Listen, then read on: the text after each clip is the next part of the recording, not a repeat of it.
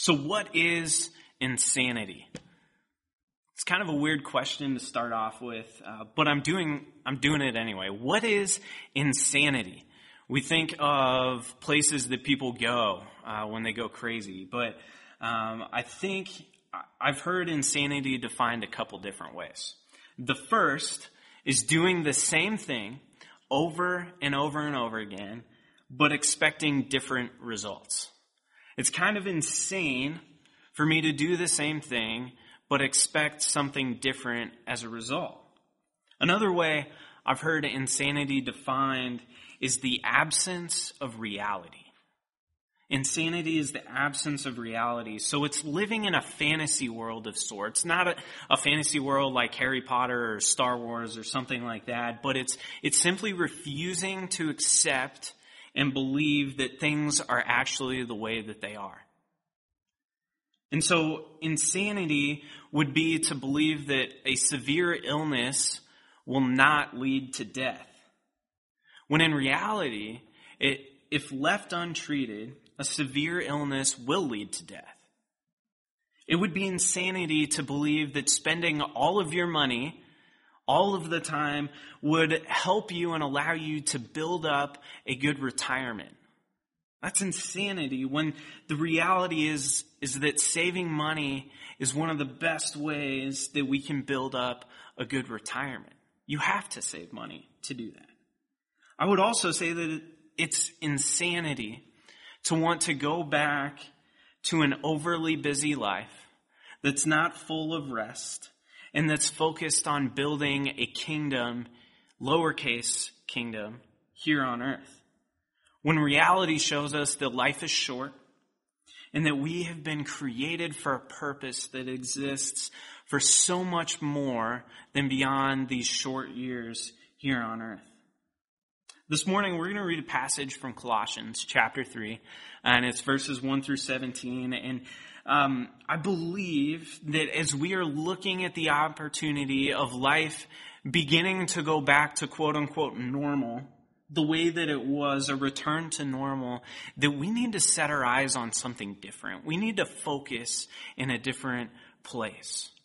Because I don't want us to return to the insanity of life. I believe that we should focus on something that brings happiness and peace and joy and life and comfort. And so I'm going to read Colossians here. And bear with me, it's out of the ESV version, so I apologize that it's not our normal NIV. But it says this: "If then you have been raised with Christ, seek the things that are above where Christ is, seated at the right hand of God. And set your minds on things that are above and not on things that are on earth. For you have died and your life is hidden with Christ in God. And when Christ, who is your life, appears, you will also appear with him in glory. And therefore put to death what is earthly in you: sexual immorality, impurity, passion, evil desire, and covetousness, which is idolatry. On account of these, the wrath of God is coming. And in these you too once walked when you were living in them, but now you must put them all away: anger, wrath, malice, slander, obscene talk from your mouth. And do not lie to one another, seeing that you have put off the old self with its practices, but have put on the new self, which is being renewed in knowledge after the image of its creator. And here there is not Greek and Jew, circumcised and uncircumcised, barbarian and Scythian, and slave and free, but Christ is all and in all." See, there's no difference between us as people. "And so put on then as God's chosen ones, holy and beloved, compassionate hearts, kindness, humility, meekness, and patience, bearing with one another, and if one has a complaint against another, forgiving each other, as the Lord has forgiven you. So you must also forgive. And above all of these, put on love, which binds everything together in perfect harmony. And let the peace of Christ rule in your hearts, to which indeed you were called in one body, and be thankful. And let the word of Christ dwell in you richly, teaching and admonishing one another in all wisdom, and singing psalms and hymns and spiritual songs, and with thankfulness in your hearts to God.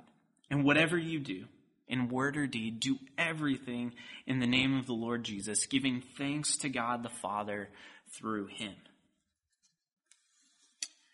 Over these past several weeks, as we've navigated this world of pandemic and the changes that it's brought, I've begun to see a very apparent divide in the way that people are dealing with this current world. And it seems almost as a whole that there's kind of two different trains of thoughts on either end, and then there's some people that probably fall in the middle. But on one side, I think you have a group of people that are tired of the way that things are, and they want to open things back up totally and completely. And they think that the reaction to this virus and this pandemic is overblown and that we need to get back to life as normal. So that we can save the economy and save people and all of these things. And these people, they don't want to lose their rights. They're worried that they may be getting taken away. They're worried that that might be happening. And they believe that the best way that we can love our neighbor is by attempting to go back to normal and get to normal. And I think there might be some truth in that. But on the other side, I think there's also truth, and there's people who are a little more reserved in this. And when it comes to going back to normal, they're a little more hesitant. They're afraid that the virus and the pandemic might spin out of control, and more people might get sick, and more people might die, and they're afraid and fearful and cautious because they want to love their neighbor, and the best way that they see how is by staying home. And by social distancing and ensuring that they aren't the cause of someone else's illness. And I think there's truth in that, and there's wisdom in that. And while there's differences in perspectives and opinions and timing around this pandemic, wherever you may be, I believe there's actually a lot of commonality on both sides. And when I really think about it, I believe that these past several months have brought the entire world to the reality that there might be, in fact, very little that we are actually in control of.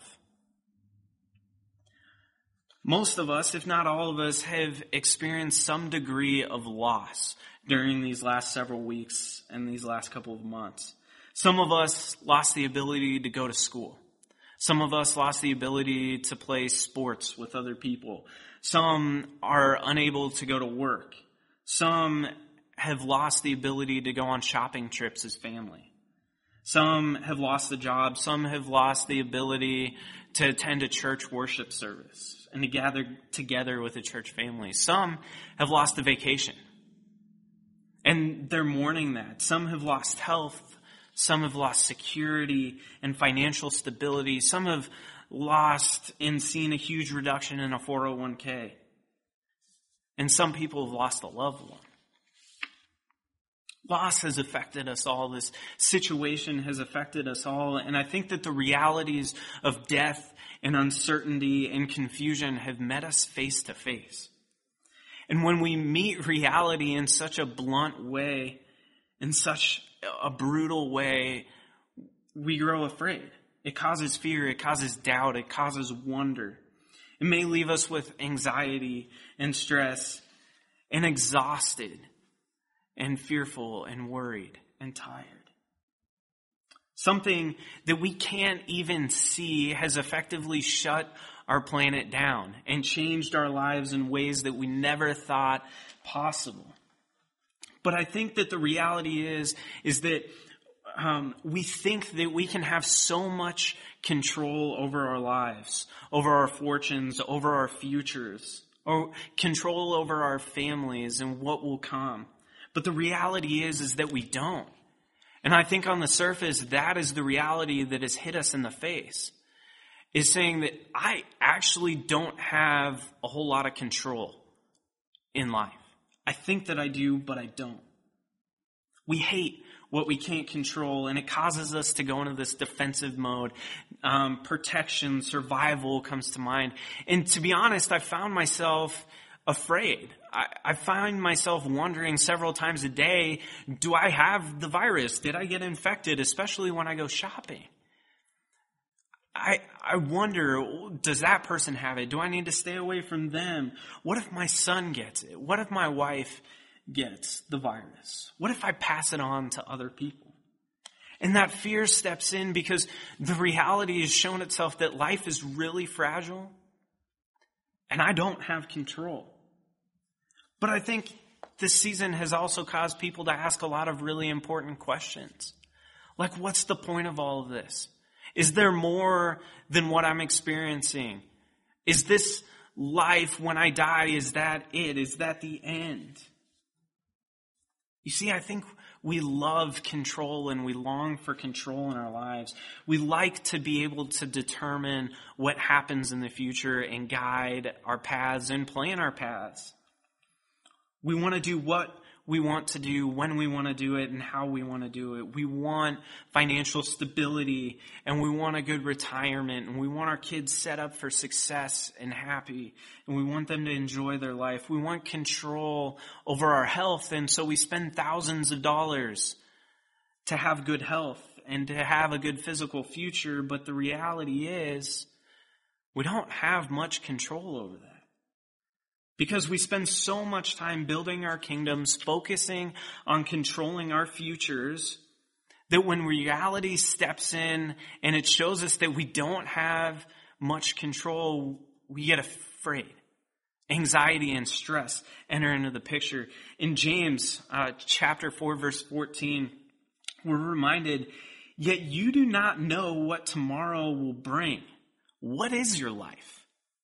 For you are a mist that appears for a little time and then vanishes." You see, the reality is that it's not just that we don't have control over a lot of things. The reality is that our lives are really short.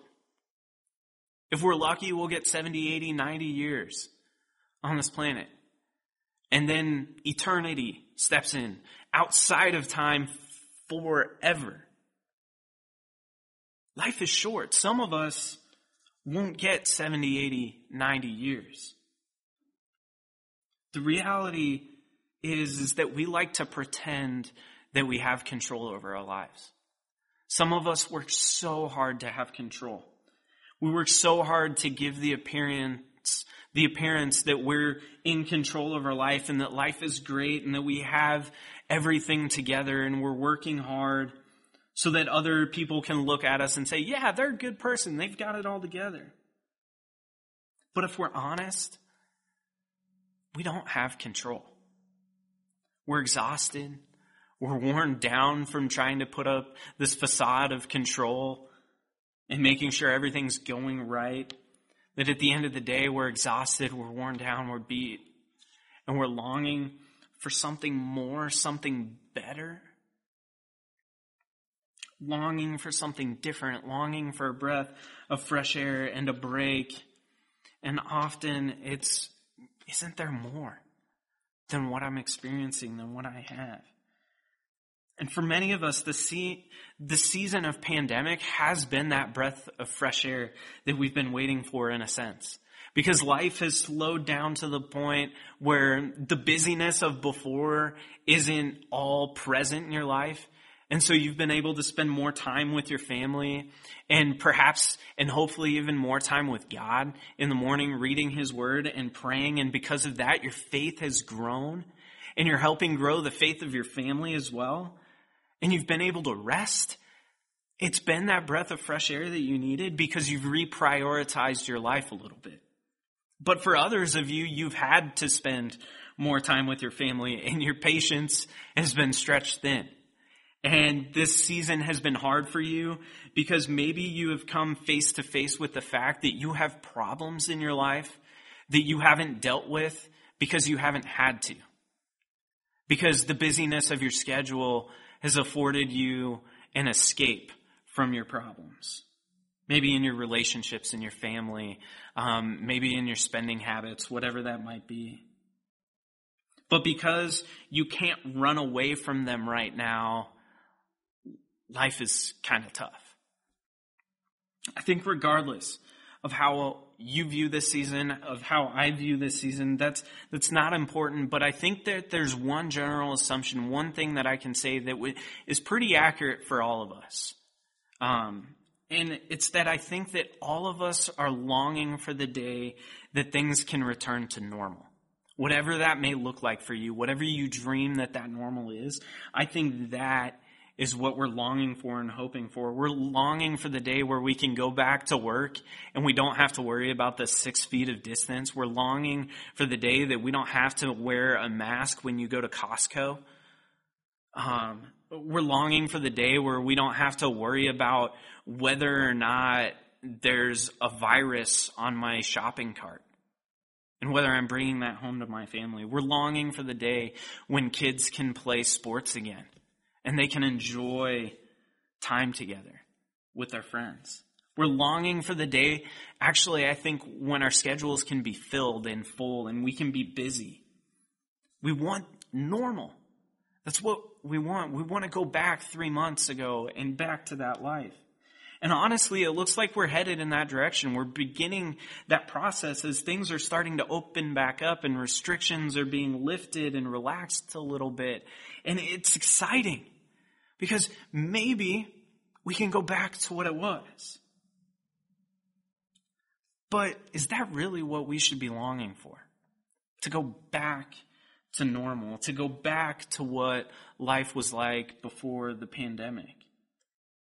Because let's think about this a little bit. What was your schedule like pre-pandemic? Were you busy?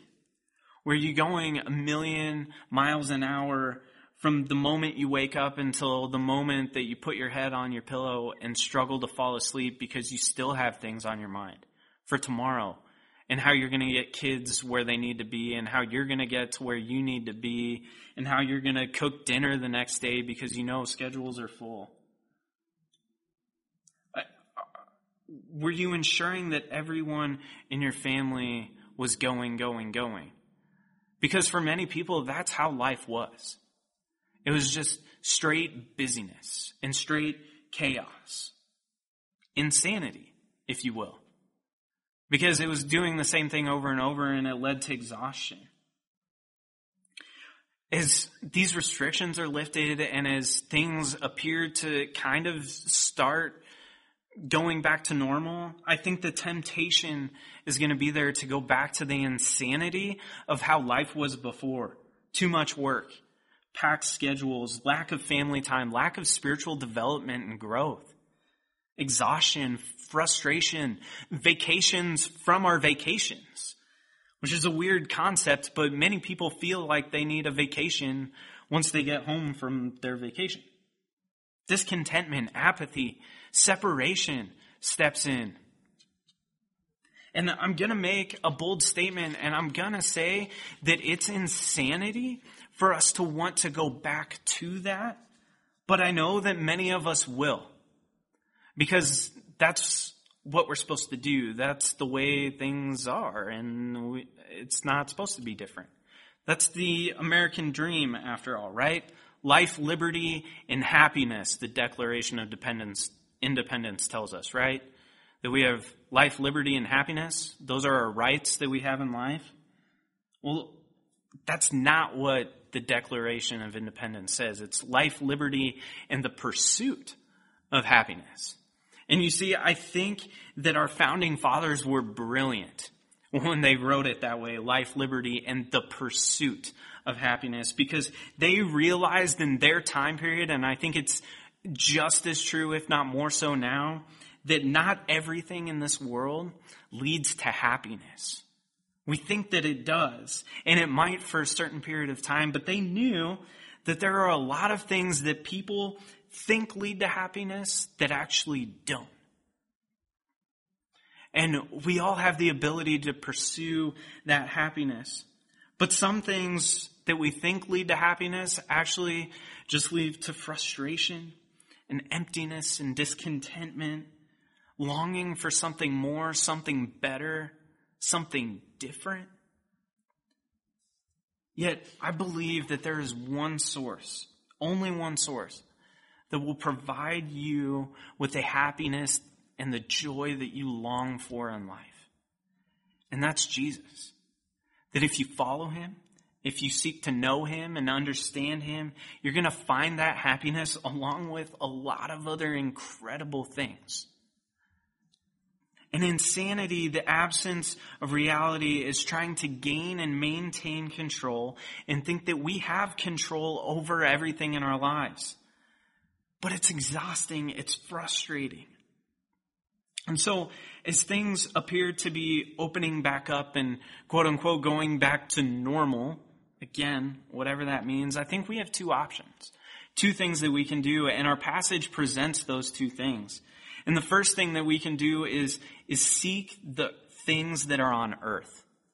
Seek the things that are on earth, and that's in verse 2 of our passage. And that's going back to normal for many of us. It's everything that I just mentioned. It's building our own kingdoms here on earth. It's seeking happiness in a million different places, attempting to keep up with the Joneses.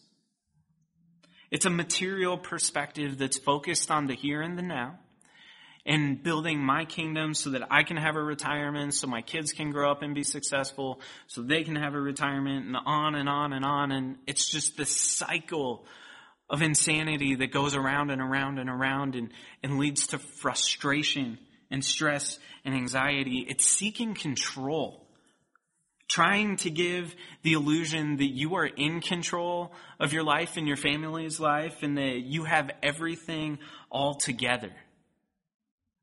But again, I get tired of that.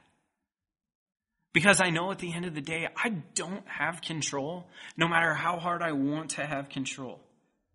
And so stress enters into my life, anxiety, depression, frustration, exhaustion. And seeking these earthly things is falling into a life that is actually quite the opposite of the life that God calls you to live and the life that God has designed you to live. And it's hashed out in verses 5 through 11 here when it says, "Put to death, therefore, what is earthly in you. Sexual immorality, impurity, passion, evil desire, covetousness, idolatry, anger, wrath, malice, slander, obscene talk, lying." Like, those are the things that are part of this earth. It's seeking those things. And yeah, those are sins that sometimes we fall into when our perspective is on the here and the now, and it's in the moment because we create gods out of work and out of family and out of money and out of sports and out of, you name it. We just did a series on it. But I think those sins are present, but for many of us, you may look at that list and you may say, okay, yeah, I don't have any sexual immorality in my life. I'm doing pretty good. I'm not too angry. I definitely don't have wrath and malice towards anybody. And I do a pretty good job watching what I say and the language that I use. And I haven't lied to anybody in a while. And so you may look at that and you may say, well, I don't have a ton of sin in my life.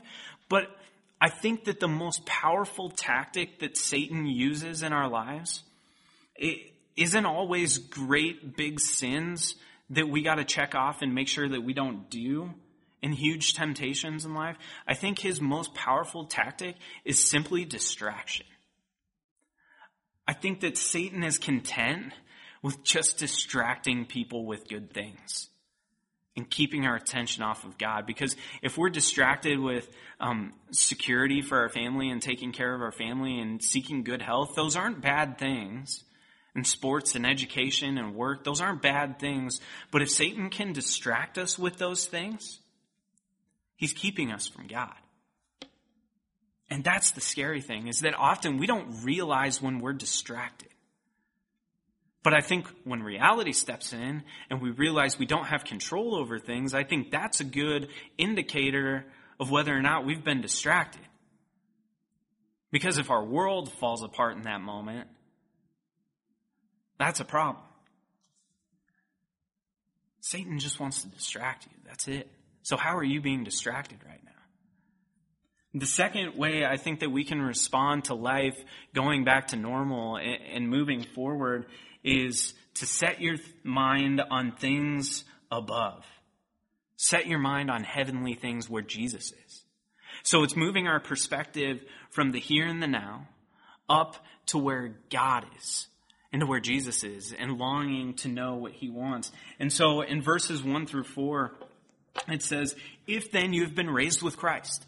So if you are following Jesus, if that's the desire of your heart, then seek the things that are above where Christ is seated at the right hand of God.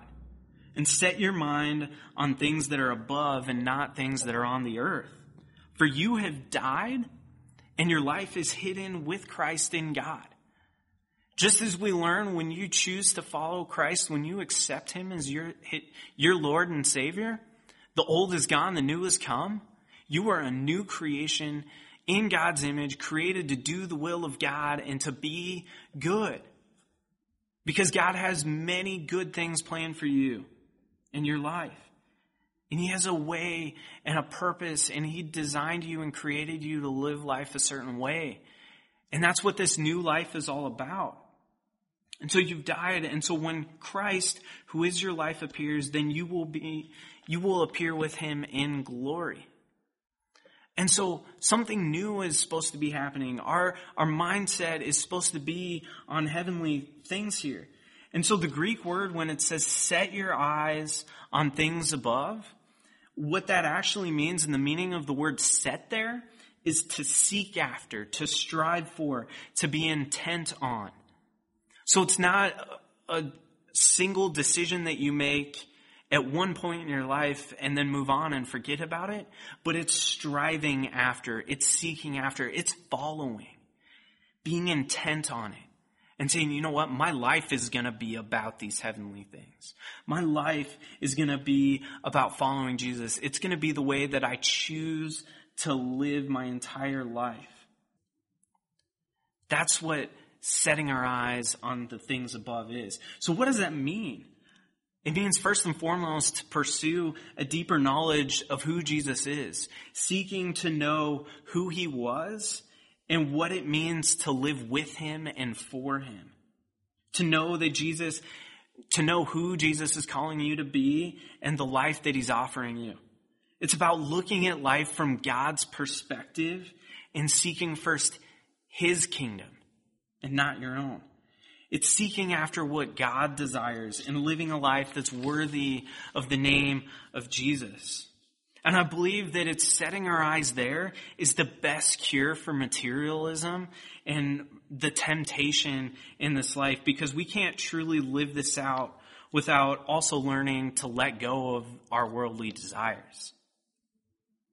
And so rather than focusing on lust and greed and the sins of this world and the things of this world, it's moving our focus and our attention and our thinking to what God wants.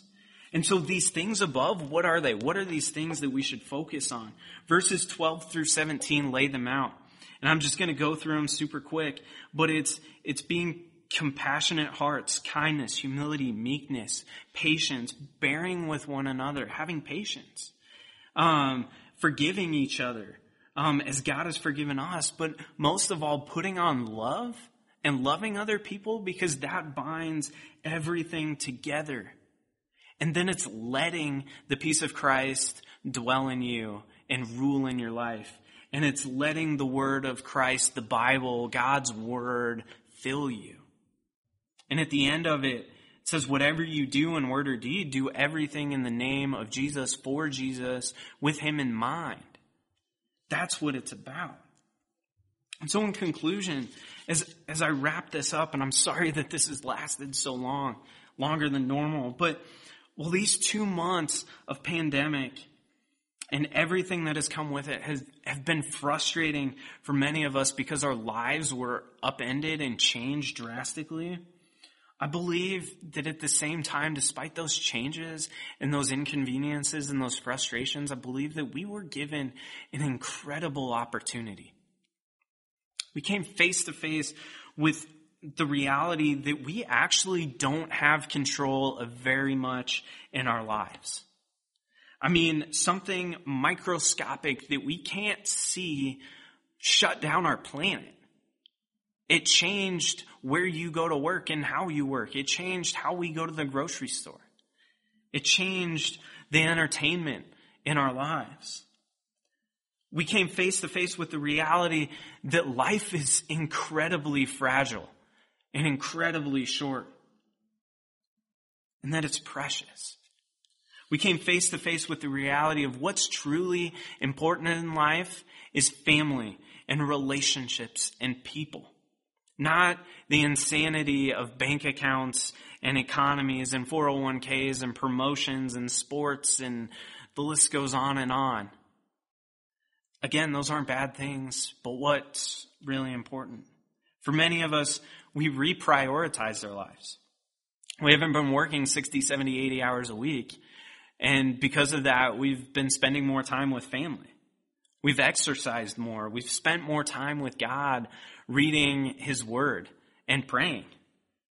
We've slowed down enough to catch our breaths and to realize what's really important in life. But again, as things start to open back up, the temptation to return to life as normal is going to be there. That insanity of life. And we can either focus again on those earthly things and building up our kingdoms here on earth, or we can shift our perspective and our focus and say, okay, God, I want what you want, because what I was doing before, I was tired. I was exhausted. I was worn down. I was frustrated. When the things of this world become our focus, that becomes a problem. When the things of this world are what we set our eyes on, that becomes a problem, because those things become God in our life. And Satan wants us to be distracted from God, because when we're distracted from God, we're not connected to Him. And I got to be honest with you guys. I'm tired. I'm exhausted. I'm frustrated by my desire to try to control things and guide things. Because no matter how hard I try, it doesn't work. But I still try. I have a 7-month-old son at home. And my wife and I try so hard to control his day and how our days go. We want to make sure he wakes up at the right time, that he eats breakfast at the right time, that he gets his morning nap at the same time every day, and that he sleeps for the same amount of time every day, that he eats lunch at the same time, that he naps in the afternoon at the right time, that his bedtime routine starts at the right time, and that he sleeps for a good amount of time at night. And we try so hard to control that and to make sure that things go like they should, at least the way that we want them to. But then reality hits us and things don't go as planned, and he wakes up early, or he doesn't eat as much food as he normally does, so he's hungry earlier than he's supposed to, or teething happens, and that's like the worst thing ever because he doesn't sleep as well as he once did. And the schedule is completely thrown off, and we lose all control, and we get exhausted. We get frustrated. We get tired. We get anxiety and stress because we're worried about what might happen. And it extends beyond just our 7-month-old schedule and routine. And I think we all fight and we fight and we fight for control, seeking the illusion that we can control this life, only to gain it for a brief moment and think, yes, I've got it. I have control over what's going on. And then you turn around and all of a sudden you've lost it again.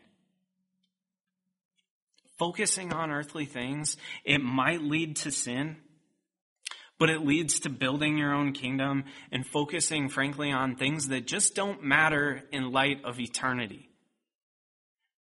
It's focusing on control.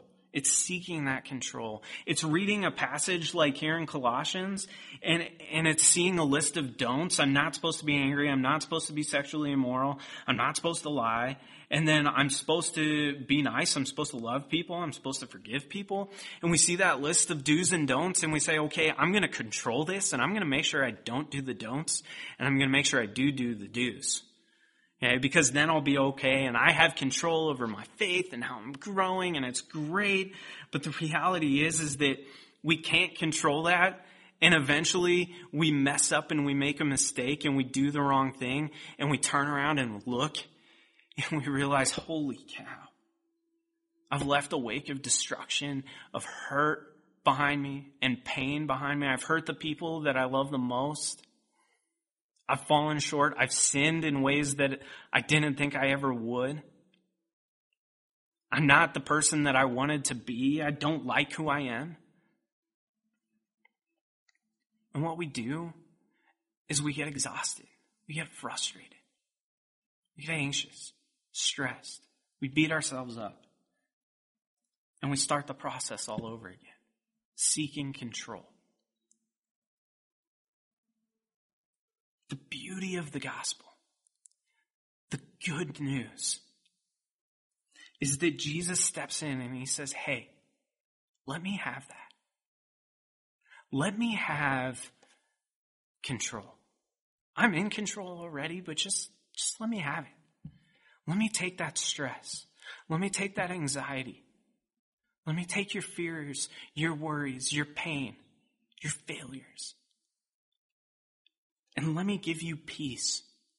Let me give you grace and forgiveness and mercy. Let me give you love that you've never experienced before. Let me give you hope. Jesus comes in and he says, I want to set you free from the insanity of the busyness of your life, from the insanity of the illusion of control. Let me be in control. And I'll give you that abundant life that you're seeking, that you long for. Let me show you who you were created to be. That's the beauty of the gospel. The good news is that, you know what? I don't have to be in control, and that I can be free from that. And that I can look at Jesus and I can say, have it. And he'll take it. And he says that my burden is easy and my yoke is light. Walk with me. That's the beauty of the gospel, is he wants to set you free from control and anxiety and stress and fear and worry.